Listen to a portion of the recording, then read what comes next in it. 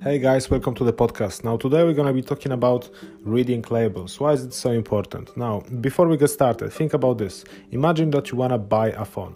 Now, based on what you're going to decide which phone to buy.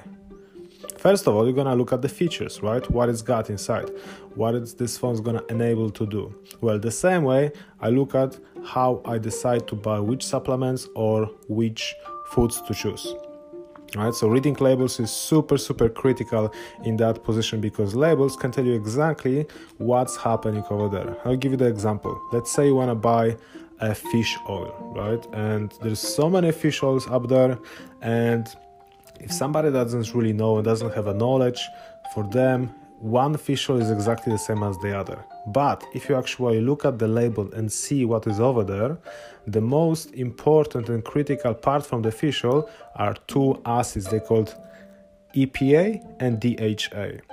And this is something very important because you sometimes may find that you buy a fish oil and it doesn't have a lot of those two acids. Right? So basically it's like you're wasting your money. Okay.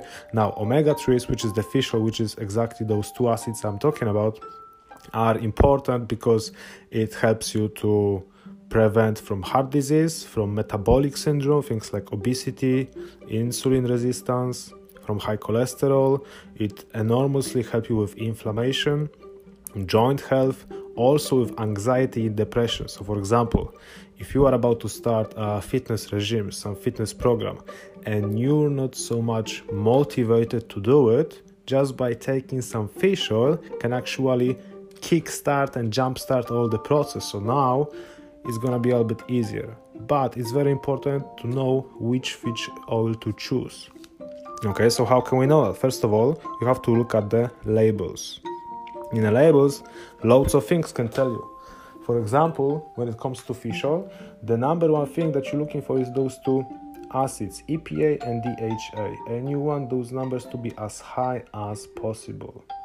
Because sometimes the supplement industry, what they do, they recommend the fish oil, but actually when you read the label, the numbers are not so high. So you want to make sure that you got really high dose of it. Now, when it comes to dosage, I definitely recommend to go something at least 2 or 3 grams a day. And if you deal with some chronic conditions, I would even recommend more than that. But before you do anything like buying the supplements, make sure to contact with your physician. That's it for now. See you next time.